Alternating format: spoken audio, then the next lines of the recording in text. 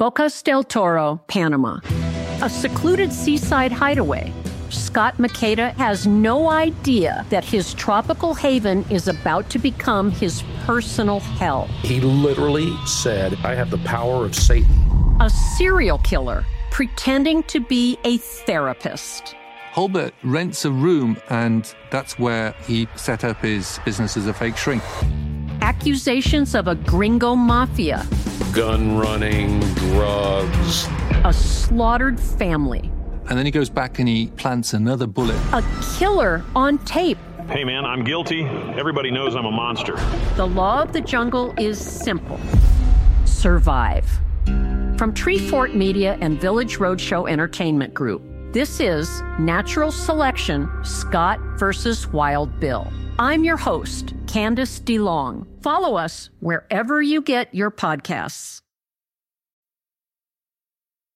Now, we're talking a lot about very specific risks. I want to expand a little bit. Your group, the Eurasia Group, releases an annual top risks report. One of my favorite, GQ's top trends of 2022 is another one there. Open-toed sandals, they're in, but I love your top risk report. Sexiest man of the year, People Magazine. Jordan, I know that you've been up for that. Thank you. I've been up. I got the attendance award for that. All we can do is show up. That's half of it. I've been here 43 years on this planet. I am there. I send in my little card. If you buy a People Magazine, one of those subscription cards, if you write in the box, I want to be considered for sexiest man alive, they said they will consider it. So I've done that every year since birth. So thank you for noticing, Ian. I appreciate that. Yep.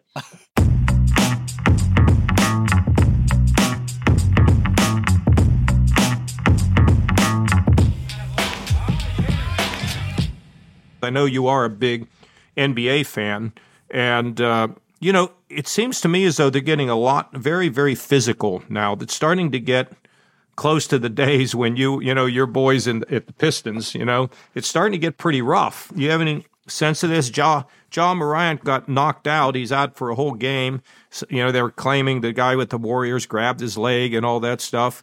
But it seems to be getting pretty physical. What's your sense? Well, I mean, I think it's always been physical. Like you said, the Pistons of yore, that they took pride in the physicality of basketball. I love it. To me, it's the most exciting sport. I think basketball has grace, has athletic ability, but also I love the physicality. What's his name? Joel Embiid. He broke his eye socket, took out 2 games, and then he's back, which blows my mind. And executing at a high level. I think that's such an amazing thing to watch. It is amazing. Now, the last thing I want to bring up is, so I've been told that this rapper by the name of Inspecta Deck has put you on his album. Tell us about it. It's a pretty cool accomplishment for somebody that follows as closely as you do and listens as closely as you do. Tell us a little bit about that. How do you feel? I appreciate you bringing that up. I know we are both Wu-Tang fans. This is something we were talking about. Yes, this weekend I was pointed in the direction of the album by the group Czarface. The new album Zarmageddon has Inspecta Deck as one of the MCs on it. As a huge Wu-Tang fan, I love Inspecta Deck. I love all the Wu members, and I get name checked in one of the songs, and it's definitely the highlight of my career. I'm clearly a part of the culture enough that it puts me within the Wu-Tang canon, and therefore, podcast with Governor Kasich, high on my list. Well, Inspecta Deck reference. I'm wondering if maybe he dropped your name because he knew about our podcast. That could be it. I think a lot of the, I know you God has texted me, said he's a huge Kasich fan. I know Raekwon is a big Ian Bremmer fan, so he's going to be tuning in right now. Say what's up to the chef. I think we have most of the Wu-Tang clan on board with sort of the, bipartisan social commentary podcast conversations that we have here, Governor. How about our guest? He's a pretty amazing guy coming from humble beginnings. Why don't you tell us a little bit about him? It's exciting to have him. I think we have a wonderful, thoughtful guest who's going to kind of catch us up on the ever-impending global apocalypse that we find ourselves in. He's a political scientist, independent voice on critical issues around the globe. He's the president and founder of Eurasia Group, a political risk research and consulting firm, as well as founder of G0 Media. He's a frequent guest on CNN, Fox, MSNBC, BBC, Bloomberg, as well as host of G0 World with Ian Bremmer, the weekly digital and broadcast show. And he also serves as foreign affairs columnist and editor-at-large for Time Magazine, the author of 11 books, including the New York Times bestseller Us versus Them, The Failure of Globalism, which examines the rise of populism across the world. And his latest book, The Power of Crisis, How Three Threats and Our Response Will Change the World, is available now. This is Ian Bremmer. Ian, thanks for coming on the show. Thanks, Jordan. That was a lot, Jordan. Thank you. It was. Halfway through, I was like, should I cut some of this out? I would. I'd just start making stuff up if I were you. I was going to say, what are the big two? What do people need to know? If they need to get quick to the Ian Bremmer train, what do they need to know? Moose, my Norfolk Terrier, is awesome. And in terms of the book, one of the things I like most about the book, and you're going to be the first person I've mentioned this to, is the dedication.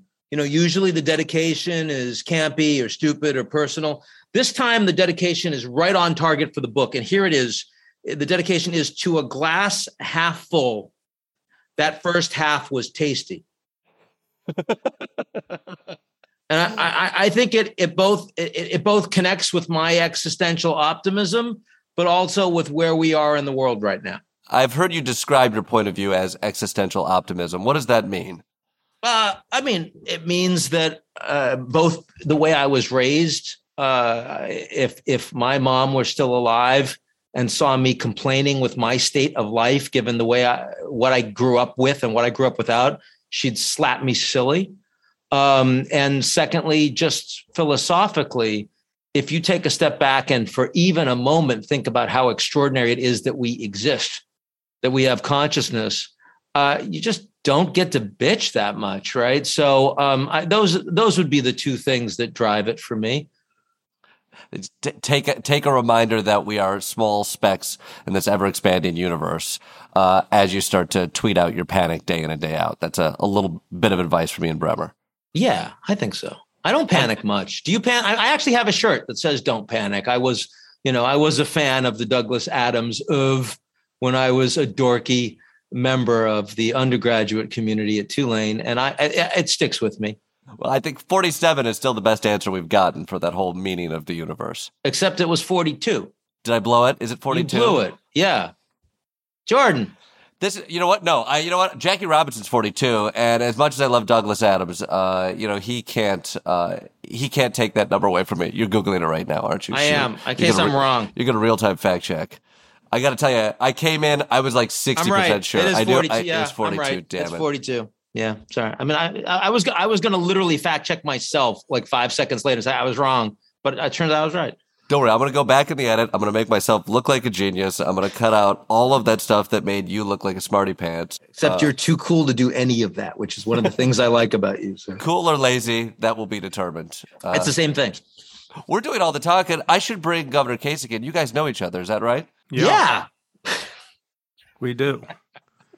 I spent a lot of time. I spent 18 years on the Armed Services Committee. And so, that's all about defense. And I've written a bunch of stuff and participate in foreign policy discussions. And, that whole world is filled with people who've spent a great amount of time studying things. And Ian is one of them. He spent his whole lifetime looking at the situation all over the globe. So I would suppose, Ian, we should start a little bit. We have to start, no question, about Ukraine. And you're not Nostradamus, but where do you think this thing is headed? Well, I think there are two things that we definitely know, and they're big things. The first is that this is the end of the peace dividend for Europe. The Russians are being decoupled from the West economically, and that is permanent. So the Europeans aren't going to be buying energy from Russia anymore. The oligarchs aren't going to be welcome. The trade, the tourism, the banking, all of that is being cut off. And once it's off, it stays off. That's the first time in our lives that we've seen that happen to a G20 economy. So that's a pretty big deal. It makes the European Union matter a lot more. It makes further exits of European countries incredibly unlikely. It makes them spend more and focus more on defense and national security, all that. The second thing we can say, and those are all good things, by the way, but the second thing we can say, which is a really bad thing, is that there is no scenario that I can come up with where Russia and Putin does not end up materially worse off than if they had never invaded Ukraine on February 24th. And that's true diplomatically, it's true economically, it's true strategically. I mean, it just on every front. And that makes this much more likely to go badly for a long period of time. There's no climb down for Putin. There's no way for him to save face. This is going to be a very ugly long-term outcome that he is going to find deeply unacceptable. Did you see? Obviously, he gave a big Victory Day speech. I say hilariously, it feels like people are looking for the silver linings within it, but they pointed to the fact that he didn't signal for an escalation of the war. Some people have described it as treading water. Did you see any optimism in that speech? I don't know if I'd call it optimism. I mean, a couple of things that I saw in the speech, and I got up early because, and there aren't many Putin speeches I would get up early for. This one was significant. This was a biggie. If you're going to set your alarm, do it on this one. Yeah, I think that's right. And plus, you also had, all of the military theatricality around it. So, it felt like the right thing to do. You're a sucker for a parade. I am, and I also, look, the fact that he didn't mention Ukraine at all in the speech is not a great thing. The fact that he didn't declare victory in even a small way, because declaring victory at home in Russia is kind of a precondition to saying we did what we needed to do. We denazified Ukraine, whatever the hell that means. We saved the Russians in the Donbass who were going to have a genocide committed against them. That's all fake news. But if Putin were to do that in a speech, that creates the conditions where he can say, we can now freeze the conflict. We can talk about a ceasefire. He didn't do any of that. So those are the things that should discomfit you. I think that on the more positive side, he did not declare a general mobilization to raise another 150,000 troops in the next couple of months, which is important for expanding the war more broadly across Ukraine. He didn't do that because that will be very unpopular inside Russia. So he doesn't feel that level of desperation that would make him feel compelled to do that.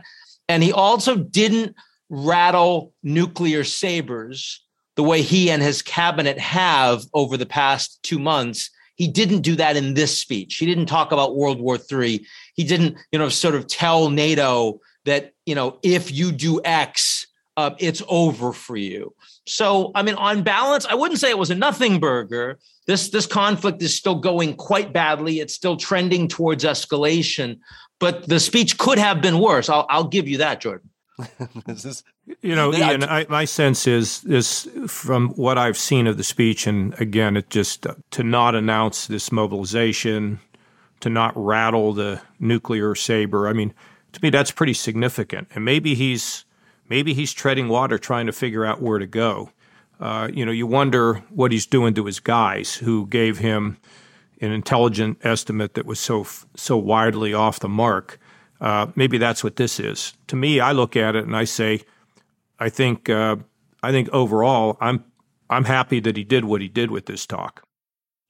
I'm certainly happy that it wasn't worse. I'll accept that. I think that he did give himself, by not being specific about his war aims, and he has not been specific about his war aims for some time now. He's continuing to give himself maximum optionality on the basis of where this goes. So, right. I mean, you saying treading water and let's see. Yeah, I think he's not tipping his hand to the West, right. But he's also trying not to force outcomes at this stage. He doesn't want anything wider to happen, I think, is part of it. What did you think? What do you think, Ian, about these intelligence reports that are coming out that we have targeted his generals, or those kinds of things? What was your sense of that when you read it? I'm glad the Pentagon denied it. because even if we're doing it, it's not something that I want our officials disclosing to the media. It is clearly an escalation. Look, I think that. And what about the Secretary of Defense saying that it's our job to basically degrade Russia? Do you think that was a smart thing for him to have said? Seems like we're starting to kind of puff our chests a little bit more and more and more. And I think, there have been columnists that have said that perhaps we're drifting into a part of this that we've got to be careful where we're going on this whole thing. Lloyd John, Austin's comments, One of the things I've long liked about you, John, is the fact that I don't feel ego when you are talking about what the right policy should be. And I really, this is a place where we need the United States to be leading a multilateral coalition. We need consensus. Right. And Biden did that very well in the early days of this conflict, in marked opposition to the Afghanistan withdrawal. It was almost like a different administration. And as the war has unfolded, and as the Ukrainians have done better, and as NATO is all on board and everyone's saying we've got to find more stuff to do to support them, we've descended a bit into chest thumping. Yeah. And it is only a bit. It's only a bit. I agree with that. But I mean, in a sense, I wasn't worried. When Biden was in Warsaw and he closed his speech with this whole, my God, this man cannot stay in power. That didn't bother me because that was an expression of moral outrage that, frankly, everyone in NATO feels. And it's what you've come to expect from Biden over decades. I agree with all that. Yeah. But when the Secretary of Defense says, no, we want to degrade the Russian military so they can never do this again, number one, that's not a credible goal. Number two, it's not a goal that is shared by many of our NATO allies. And number three, it is unnecessarily incendiary to a Russia that is already seriously on the back foot because of the weapons systems to the Ukrainians, the intelligence sharing that's going on, the crippling economic sanctions that all of NATO is actually imposing on Russia. Why do you need to go there? Unnecessary. So you and I are completely of a piece on this, John. Yeah. Usually are. When we talk about, where that line is with the U.S. involvement and whether we're engaging in acts of war, our perspective where the line is, how different is that than Russia's perspective of where the line is in the U.S. actions? Are we in a dangerously gray area right now? Well, I mean, yes, but to be fair, that's Russia's responsibility largely, 90%, 95%. I mean, they're the ones that invaded. And that created a dangerous gray area, unless we were going to literally wash our hands of it and walk away. And completely walking away was never really plausible. We'd already, under the Trump administration, we were providing Javelin anti-tank weapons to Ukraine. We're warning the world that this is going to happen. We're warning Putin, don't do it. We had to do something. I think that this became the first thing that happened that surprised people from the West is that not only did you see sanctions on using SWIFT to go after Russian banks, which a lot of people thought that was going to be held in abeyance, but that was kind of a nuclear economic sanction. But then beyond that, we froze Russia's externally held assets. Half of their central bank reserves we froze. And no one thought that was possible, least of all the Russians who had the assets sitting there. They didn't actually think to move them in advance, which was kind of stupid on their part. So I think that was. But Ian, isn't that really because Putin and his people were watching a lot of our behavior? Yep. A red line in Syria that we ignored. Running out of Afghanistan without a reasonable plan. We all wanted to exit. You wanted to exit. I wanted to exit. But, running out of there without a plan. So Putin looked at all this, the squabbling in the United States politically, the squabbling, the rise of Le Pen in France. He looked at this and said, oh, these people are weak, right? And then we showed, he hit a nerve where this was like, you got us right up against a wall, buddy, and we're not taking it. But that you're absolutely right, John. But let's keep in mind that there were indications before the invasion started on February 24th that the West was viewing this differently. There was much more the intelligence sharing that was going on from the United States, the greater coordination, the urgency, the priority. I mean, if you're Putin, you'd want to at least hedge it a little, right? I understand that's the driver, but if you're such a master strategist, as everyone in the West so fashionably had been calling Putin for a long time, you'd want to hedge it a little. This was huge arrogance on Putin's part that went well beyond the idea that the West wasn't going to make good on this latest potentially failed red line. But I to go to back to Jordan's question just for a second.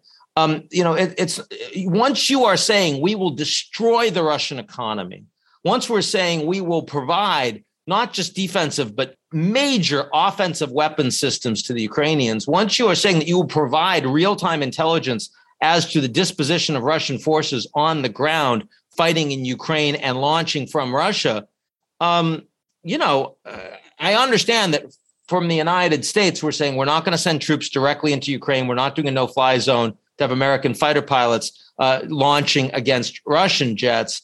But I mean, all of these things I just mentioned from the Russian perspective are seen as acts of war. And the Russians will respond against NATO. They will. That doesn't mean World War III. It doesn't mean nukes. It doesn't mean they're going to send tanks into Poland. But the idea that Russia is just going to limit their frame of reference to the Ukraine as opposed to cyber attacks against the West, disinformation attacks against the West, espionage, and other things. I mean, I think we have to be prepared for the fact that this war is going to expand. This is not just going to be a Cold War with the West. It will have elements of a hot war with the West, and that's a serious problem. We'll be right back. Oh, my stars, Steve. My stars and stripes. We have some exciting news. Shall we tell them? We should reveal that Chinwag is hitting the road again and going on a West Coast tour. Yes, that's right. If you missed us in your fair city, truly, friends, don't fret, don't fear, don't have a panic attack. Do not panic. We will be recording live Chinwags in May in Los Angeles, Portland, and Seattle. Yes, in L.A. we'll be at Dynasty Typewriter on May 14th. You can go to chinwagpod.fm/Los Angeles for tickets. And on May 16th, we're going to be in Portland at Revolution Hall. For those tickets, go to chinwag.fm/Portland. And we'll be at Town Hall, the great Town Hall in Seattle on May 17th. For tickets to that, go to chinwagpod.fm/Seattle. You do not want to miss this. It's going to be awesome. It's going to be mighty, mighty. So get your tickets at chinwagpod.fm, and we will see you there. Come on out, Waggers. Come out, Waggers. Come out. Come out of hiding.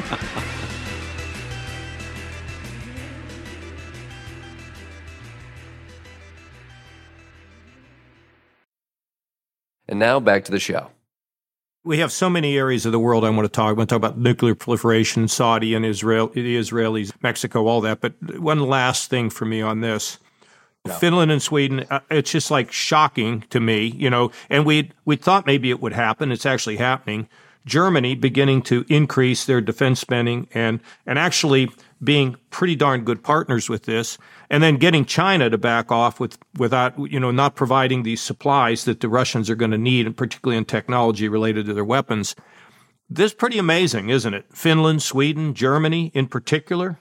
So, I mean, my book the title is The Power of Crisis, and the thesis, the fundamental thesis that runs through it is the idea that, in decades of incremental erosion of our institutions domestically and internationally, that you're not going to fix this stuff unless you're forced to.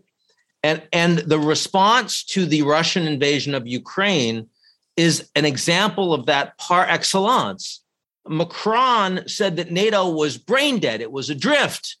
And now it has a mission. It's expanding. It's getting the money.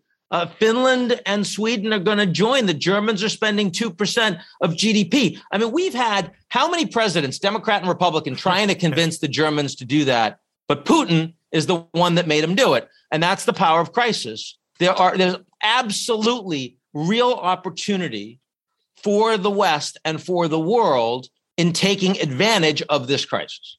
Yeah.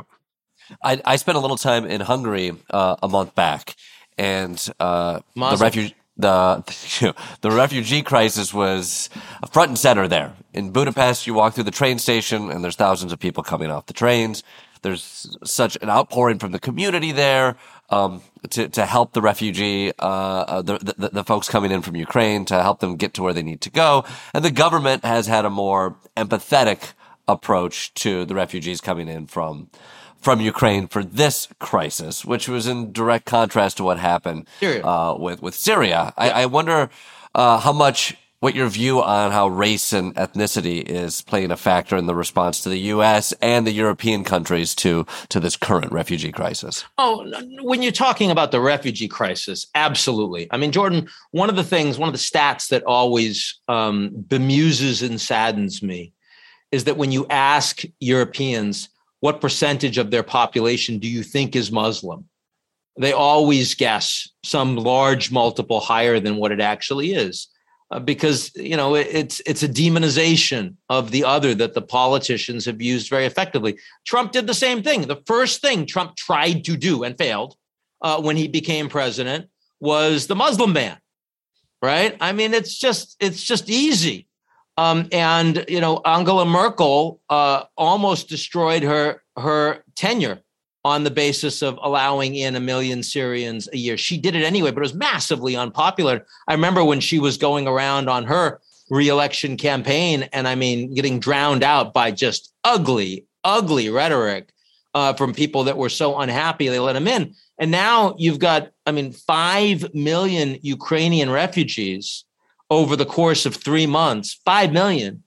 And they are, being welcomed, and they're not in camps. They're being welcomed into people's homes.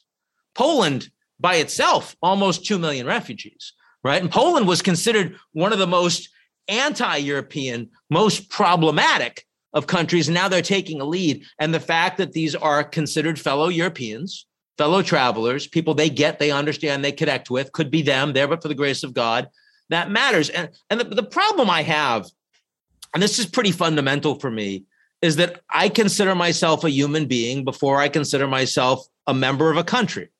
I think that should be a fairly obvious thing for all of us. But unfortunately, politically, it's increasingly hard to say that. And it's certainly hard to act that way. And the Americans, our ability to lead the world is really undermined by our lack of credibility and consistency on that issue. When Biden says this is about a war between democracies and autocracies, the fact is that we only have the advanced industrial democracies, the rich ones, on our side. We don't have Brazil or Mexico or India or any of those countries. And part of the reason is because the Americans are seen as responding very differently to Ukraine and the white Europeans than we would to the plights of the Palestinians or the Syrians or the Yemenis or any of those. And that's a real problem for us, frankly. Jordan, when we take a look at rattling the nuclear saber and where that leads, so that makes me think about proliferation. So we're trying to do a deal here with Iran, apparently. You wonder if what people are beginning to think about is, well, if I have these nukes, we think about North Korea, we think about Russia. Thank God that the Ukrainians gave up theirs. Can this lead us to a place where countries begin to think, hey, you know what, I need to have those things. And as more and more countries get them, right, we know that things become more hair trigger-like. What do you think about that? Yeah, look, I think, and to tie it directly with what we were just saying, in 1994, the Ukrainians gave up their nuclear weapons, and in return, they signed something called the Budapest Memorandum. And the other signatories were Russia, the UK, and the United States. And we guaranteed them that we would defend Ukraine's territorial integrity in return from them giving up nukes, which we had no intention of figuring out how to implement. And then in 2014, When Ukraine was invaded by Russia, we didn't do very much. We certainly didn't defend their territorial integrity. And what does that mean for that piece of paper that we signed, that we, the United States, the leader of the world, the most powerful country, the supreme democracy, the exceptionalist nation, the indispensable power, and we signed this piece of paper, and it doesn't mean a word that's printed on it. And I think that, of course, I mean, if you see what's happened historically to Ukraine and to Iraq and to Libya and what hasn't happened to North Korea, you certainly understand why a number of other countries would be motivated to ensure that they have effective deterrence for themselves. It's so darn troubling. I think the world needs to think about this. I mean, we need to have, the UN.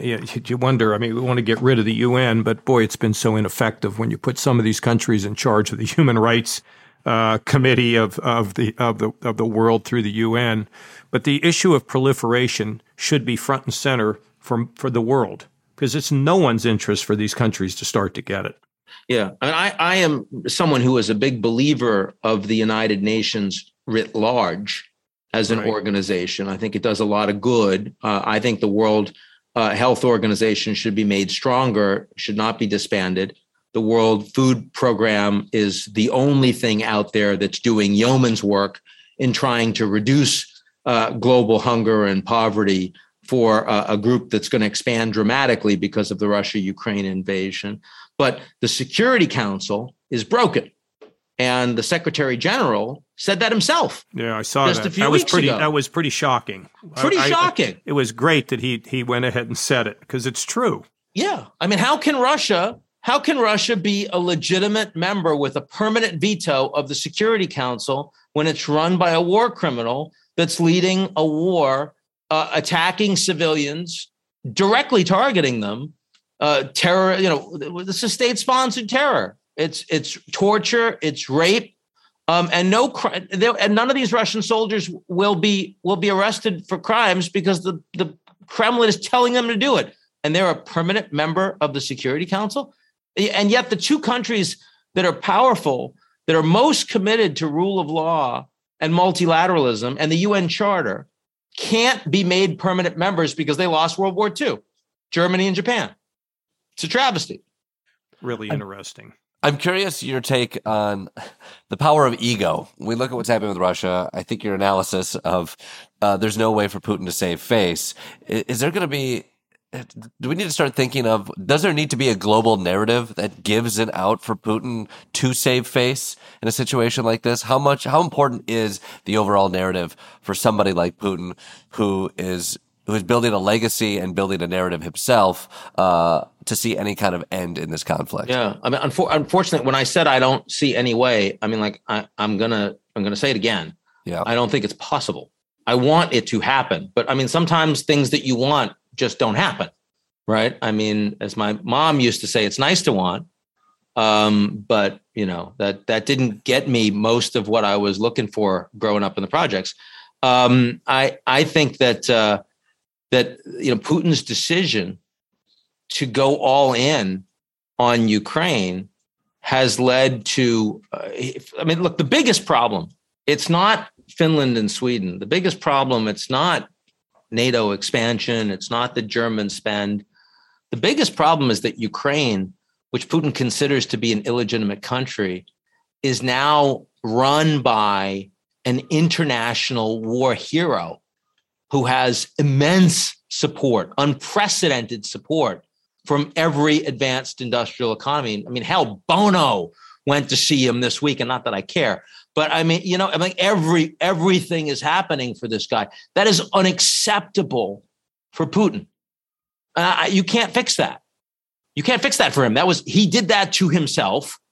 And I mean, short of Putin being ousted, which does not look remotely likely in the near future, he's going to be further humiliated than he felt before he invaded. So, I mean, look, I'm glad that Antonio Guterres went to Moscow and led the humanitarian effort to get the civilians out of the Azov Steel plant, which he did successfully. I'm glad he did that. I'm glad that Macron is continuing to be willing to reach out and talk to Putin and see if he'll negotiate.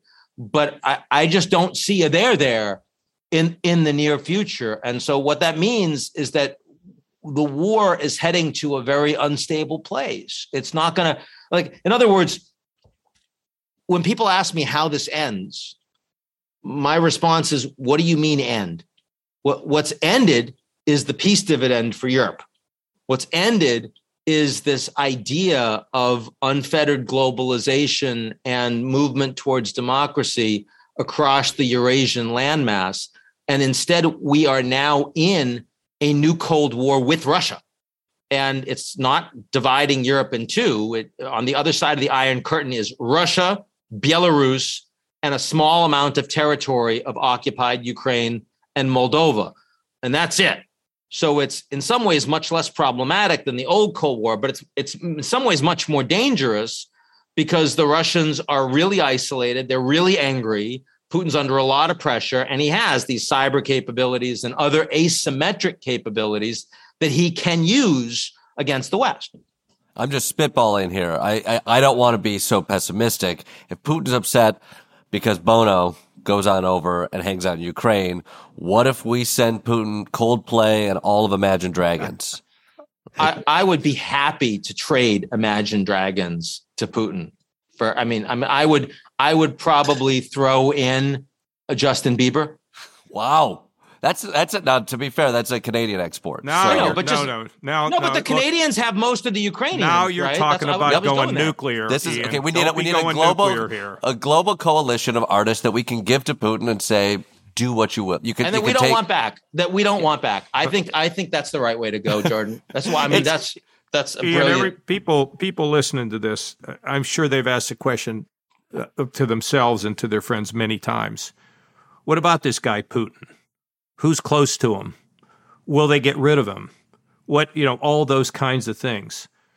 Tell us what you know about Putin and who are the closest people to him and how is he surrounded? How is he protected? Could he be removed?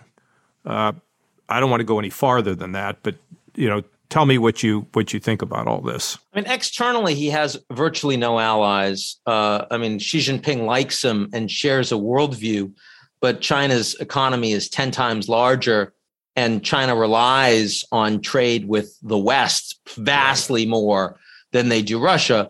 And Belarus is probably Putin's closest bud, and he's kind of a useless small kleptocrat with, a fantastic mustache. Do not undersell that, but still. And otherwise, who was voting with Russia in the United Nations? I think it was Syria, North Korea, Eritrea. I'm not talking about those. I'm talking about inside the Kremlin. You're going internally. I just thought I'd start externally because he's got nothing externally. And if he had something big externally, a lot of knowledge you just shared with us, but I wanted to get to the nub of this, Ian. Come on. Okay, the nub. Can we send... Do you know anybody on the inside that we can send Imagine Dragons to who has Putin's ear? And if we send them with a strong karate teacher, can they get close enough to make some damage? Funny thing is, one of the reasons Antonio was successful in Moscow is because back when he was running UNHCR, the Refugee Commission, he did a mission in the North Caucasus. And Sergei Shoigu, who is now Minister of Defense, was Antonio's counterpart from Russia in trying to deconflict the war that was going on in Georgia. And they've maintained a good relationship. And so to have someone who's the former prime minister of Portugal that's really trusted by the West, that runs the UN, that can go in and do that, I don't think you get those civilians out of Azovstal if you didn't have that relationship. So, your inclination to say, okay, where do we have leverage? I think that's the right question to ask, but there's really no one in the major developed governments that is close to Putin's inner circle. They're just not. And, as you know, Putin just lied to the face of all of those Western leaders in the run up to February 24th, when he said those 190,000 troops, no, they're not going to invade. It's just training. And there were no the sort of behind the scenes conversations that were going on among cabinet officials and the rest. They've really been cut off, the people that have that kind of access. Inside Russia itself, the group that matters is the Security Council. It's that group of men that they did the TV program of the day before they launched the invasion, where they had, Putin asked them all, what do you think? What do you think? What do you think? And they all said, yes, we're in favor. Yes, we're in favor. And it was, kind of horrible to watch. But, ultimately, they're nationalists and Putin's their guy. The fact is that even if you don't support the war, and most Russians at this point still support the war, but even if you don't, Putin is the guy that has been fighting for you against the West that you believe has been trying to undermine and humiliate and destroy you for 30 years. And so I don't think the people that are close to Putin are remotely planning a move against him. And the couple of oligarchs that have spoken out against him are either in exile or they're dead. The former head of Lukoil, who said back in February that the war was a bad idea, just this weekend died from poison. Yeah. The inside Russia, it's really not a good risk proposition for you to start saying that maybe Putin's not such a great guy. Yeah. Now, we're talking a lot about very specific risks. I want to expand a little bit. Your group, the Eurasia Group, releases an annual top risks report. One of my favorite, GQ's top trends of 2022 is another one there. Open-toed sandals, they're in, but I love your top risks report. Sexiest man of the year, People magazine. Jordan, I know that you've been up for that. Thank you. I've been up. I got the attendance award for that. All we can do is show up. That's half of it. I've been here 43 years on this planet. I am there. I send in my little card. If you buy a People magazine, one of those subscription cards, if you write in the box, I want to be considered for sexiest man alive, they say they will consider it. So I've done that every year since birth. So thank you for noticing, Ian. I appreciate that. Yep. The risks you have, to name a few: no zero COVID, technopolar world, U.S. midterms, China at home, Russia, Iran, two-step screener, one step back, empty lands, corporates losing the culture war, and Turkey. As you're looking at that list there, I know this came out a handful of months ago. What can we expect to see in the upcoming months? I mean, if I'm looking at that list, I feel pretty good about what we were thinking back in January. Yeah. I mean, every year we do this, we leave it on our homepage all year so that people can see it and that we can go back at the end of the year and say, okay, what do we think? And what did we get right? What did we get wrong? And why? How does that affect our thinking? It's always useful to do. The one that's funny, the one that was number one this year, which we haven't spoken about yet. In fact, I was talking to Antonio Barroso right after February 24th, the former European foreign minister. And he told me, he said, Putin should get the Nobel Prize for medicine for making COVID disappear. And, there's no question, right, that you and I, the three of us are having this conversation where, more than half an hour in and COVID hadn't even come up. And it's because of the Russia war in Ukraine. But the fact is that China, which was seen as having the most successful response to COVID after they admitted to having COVID for the first couple of years, this year has failed miserably. And we wrote that back in January, and China was not happy. The People's Daily, ran this article and did a cartoon that portrayed me as the Mr. Moneybags from Monopoly, this American capitalist trying to convince everyone to short China, scaremongering and zero COVID. And, since then, it's been only downside for those guys because their vaccines don't work. They refuse to license our vaccines, which we have offered them. They don't have therapeutics at scale, and their hospitals will get completely overwhelmed if they just let the disease rip in these conditions. So what are they doing? They've locked down Shanghai, their largest city now, for a frickin' month.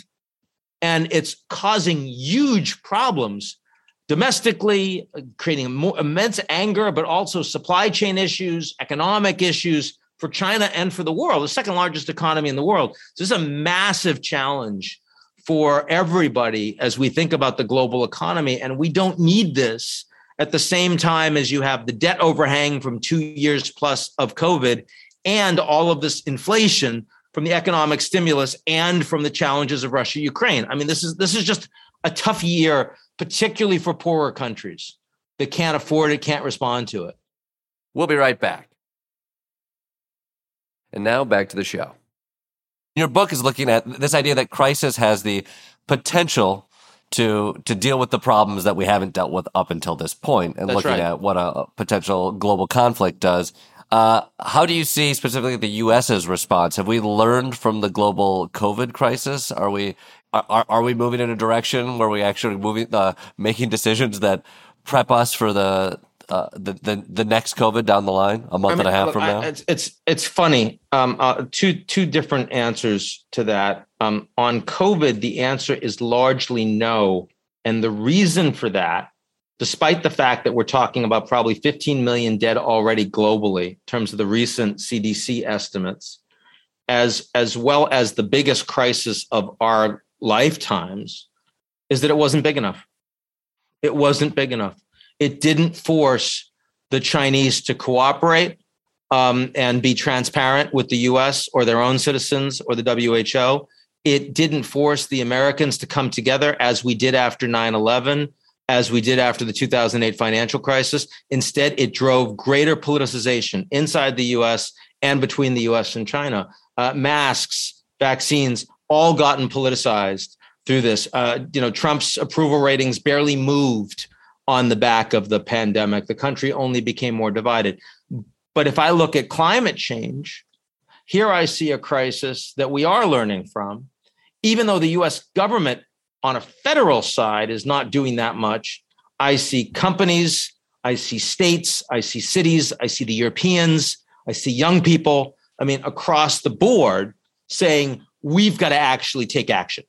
This is becoming too dangerous. And we recognize the problem. We agree on the nature of the problem. 195 countries come together and say, climate change, yes, there's 1.2 degrees centigrade already of warming, and it comes from human beings. It's not just a process of nature in cyclicality. And we need to actually take it seriously, or we're going to cook the planet. That's a really big deal. That's crisis forcing us to make changes. And frankly, within the next 20 years, it is now overwhelmingly likely that a majority of the world's energy will no longer come from fossil fuels. Even 3 years ago, no one credible would have said that. And that's because people are taking it seriously. That's because we're being driven to move from crisis. So the interesting thing about the power of crisis is that the crisis has to be big enough to force you to take it seriously.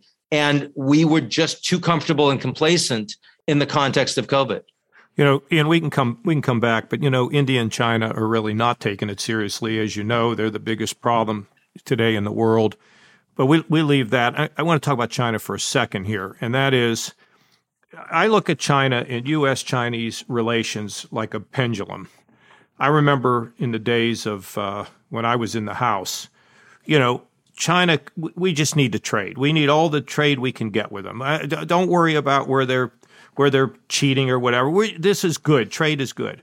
Now we've taken the pendulum and we've swung it completely in the other direction, that anybody that says anything good about China is, loathsome, that we should really not trade with them. We should not cooperate with them. And so now the pendulum is swung way to the right. To me, that pendulum needs to be swung back to the middle. Everything they do shouldn't be okay, and everything that they do shouldn't be bad.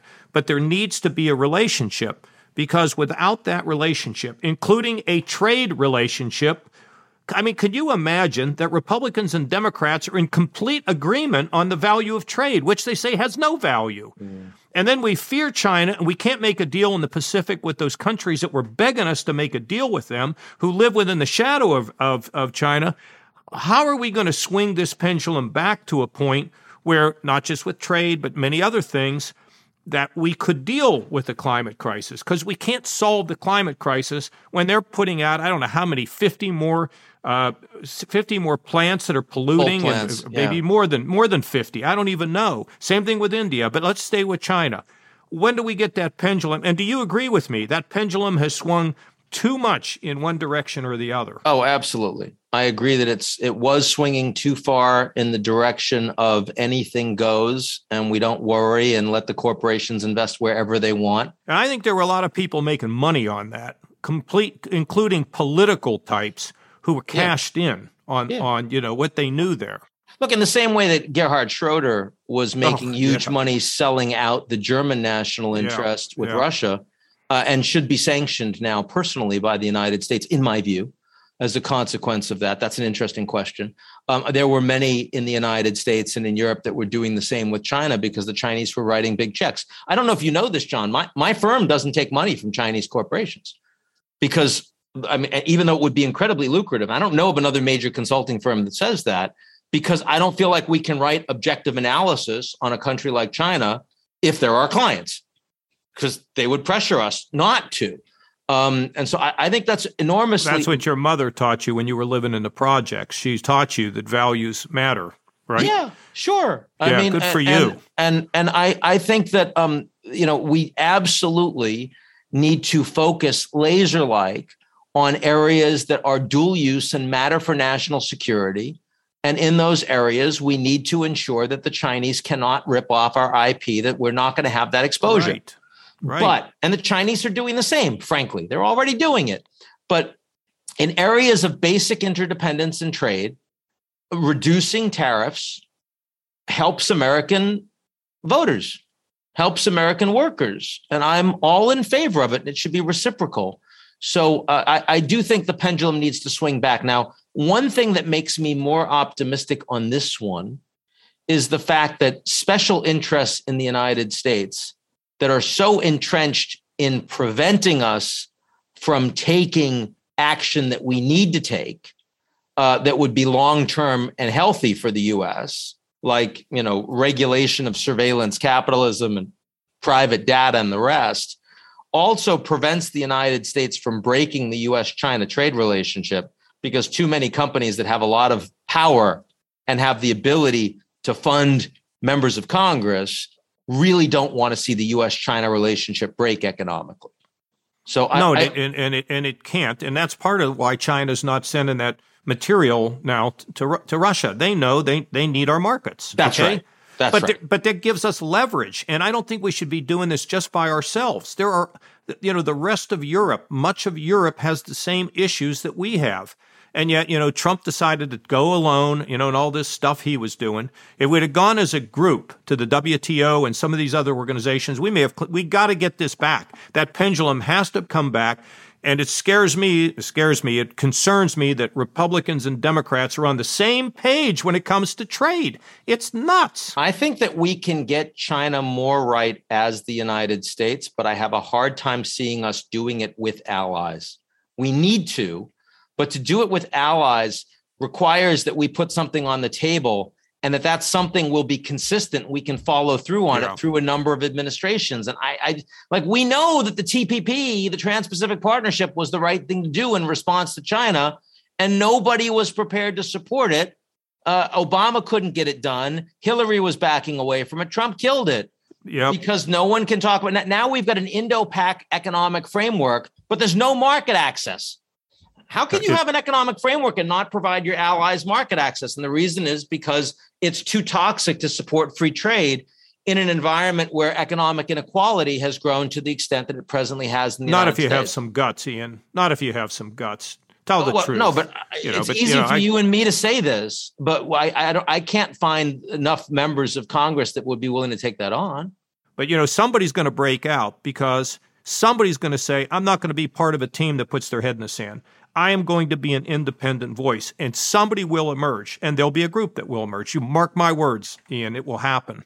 I think that it will happen. I don't know if that happening will be enough to shift that pendulum in the United States, given how much momentum there is in the other direction. Look, the most important thing that's happened in the U.S. in the past month has been Roe versus Wade. And that points in exactly the opposite direction. That's one issue the Democrats and Republicans haven't had to fight about every election cycle for decades now, because the Supreme Court took it off the table. And now it's going to become a tribal identifier that's going to rip apart, every election cycle on top of everything else we have to deal with. And it makes the Supreme Court much more politicized.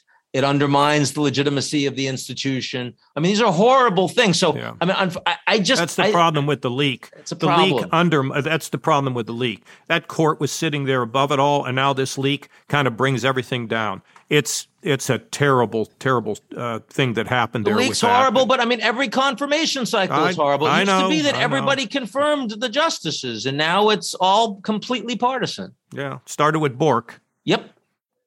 I want to shift gears to the upcoming midterm elections. On your top risks of 2022, underneath, I believe it was open-toed sandals, you had U.S. midterm elections. What are the major risks you see with that, and also from a global perspective, what do you fear? So when I think about the Ukraine crisis, for example, I see a Europe that considers Russia to be an existential threat to democracy and to Europe, and they're coming together as a consequence. In the midterm elections, I see a United States that doesn't necessarily have staying power on that issue or on many other issues. I see an American political system that is increasingly consumed with itself. I see U.S. political figures that increasingly believe that their principal enemy sits across the aisle from them in their own country, as opposed to as an external threat. And that is the road to ruin for the world's most powerful democracy. I mean, there are many ways that we still lead the world. We've got the reserve currency. We have the strongest financial institutions. We have the strongest military. But we used to lead the world with our political system. In 1989, when the wall fell, we led the world because those in the Eastern Bloc looked to us as a political system they wanted to emulate. No one credible would say that anymore. And I think that, unfortunately, I also think that many leaders in Washington are either afraid to say that or they don't even know it. They don't listen. They're too inside their own headspace. And it is the case that we no longer lead the world by example in terms of our political system. And this midterm is going to be, and of course, 2024 to a greater degree, is going to be an example of that. I mean, you can't run an effective democracy when the institutions are seen as illegitimate by the losers, irrespective of who loses, by the way. And that's a huge problem. Ian, look, Jordan and I talked just last week about this article by Jonathan Haidt in. Sure. Yeah, the latest article where he talks about technology. He also says something that made me optimistic, which I've always felt. The bulk of the people are in the middle.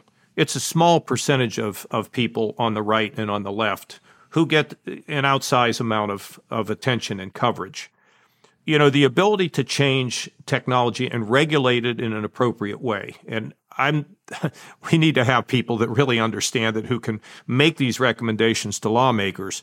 But to take the bots off to have you identified, maybe not you personally, but a figure identified when they use social media. What social media is doing is accelerating the left and the right and capturing people in the middle who really don't know. So while we talk about the fact that it's all collapsing, I don't think it is all collapsing, because I think most people right now, they're being influenced so much by those on the left and the right, but that's not where they're ultimately comfortable.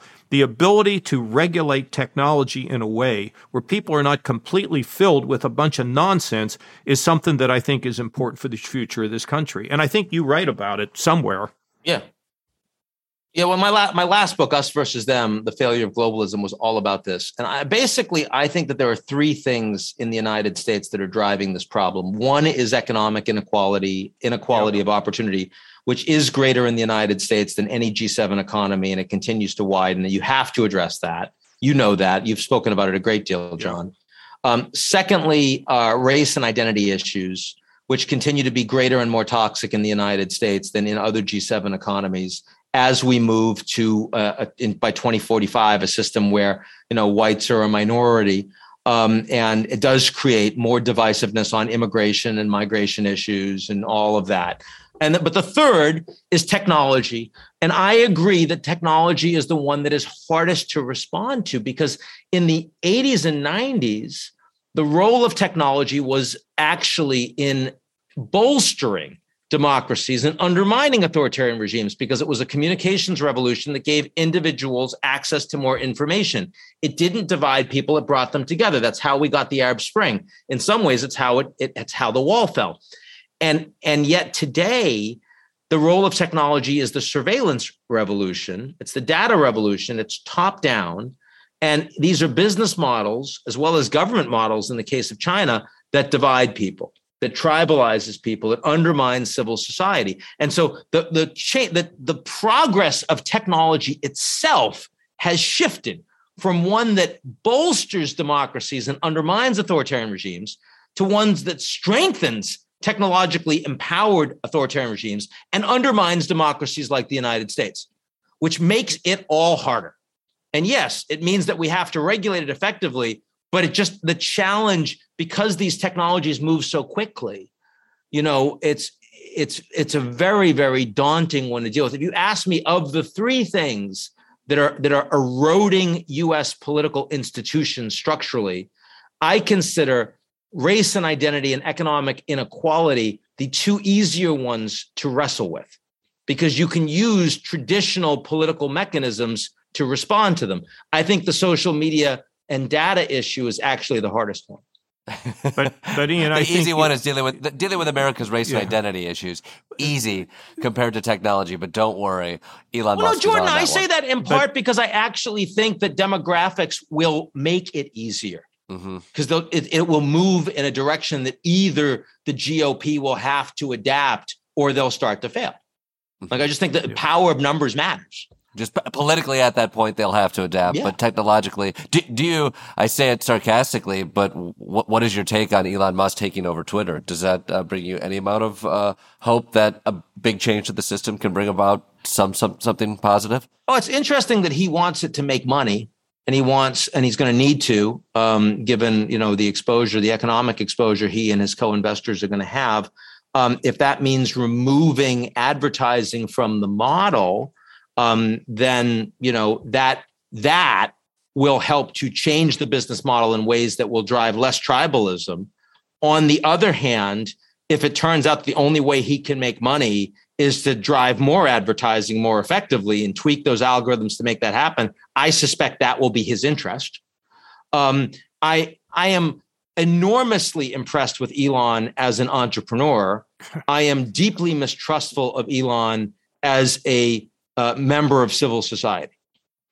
He has not through his messaging on social media, he has not shown me much interest in either understanding or acting as a responsible American citizen.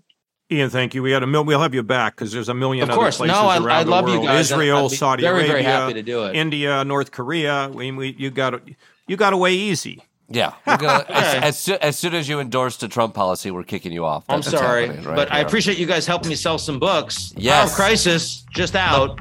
Ian Bremmer's new book, The Power of Crisis, How 3 Threats and Our Response Will Change the World, is available now wherever you get your books. And go to gzeromedia.com for global news and more. Ian Bremmer, thanks for coming on. Love you guys. See you soon. Hey, everybody. Jordan here, your favorite host of the Kasich Klepper podcast. Thank you for listening this far. If you like what you hear, click like or thumbs up or whatever icon signifies a positive reaction. We love your ratings. We love your thoughts. Reach out to us on social media. Let us know what you want us to talk about, because I'm tired of answering the governor's questions and I just prefer to answer yours. Thanks for listening. Talk to you soon.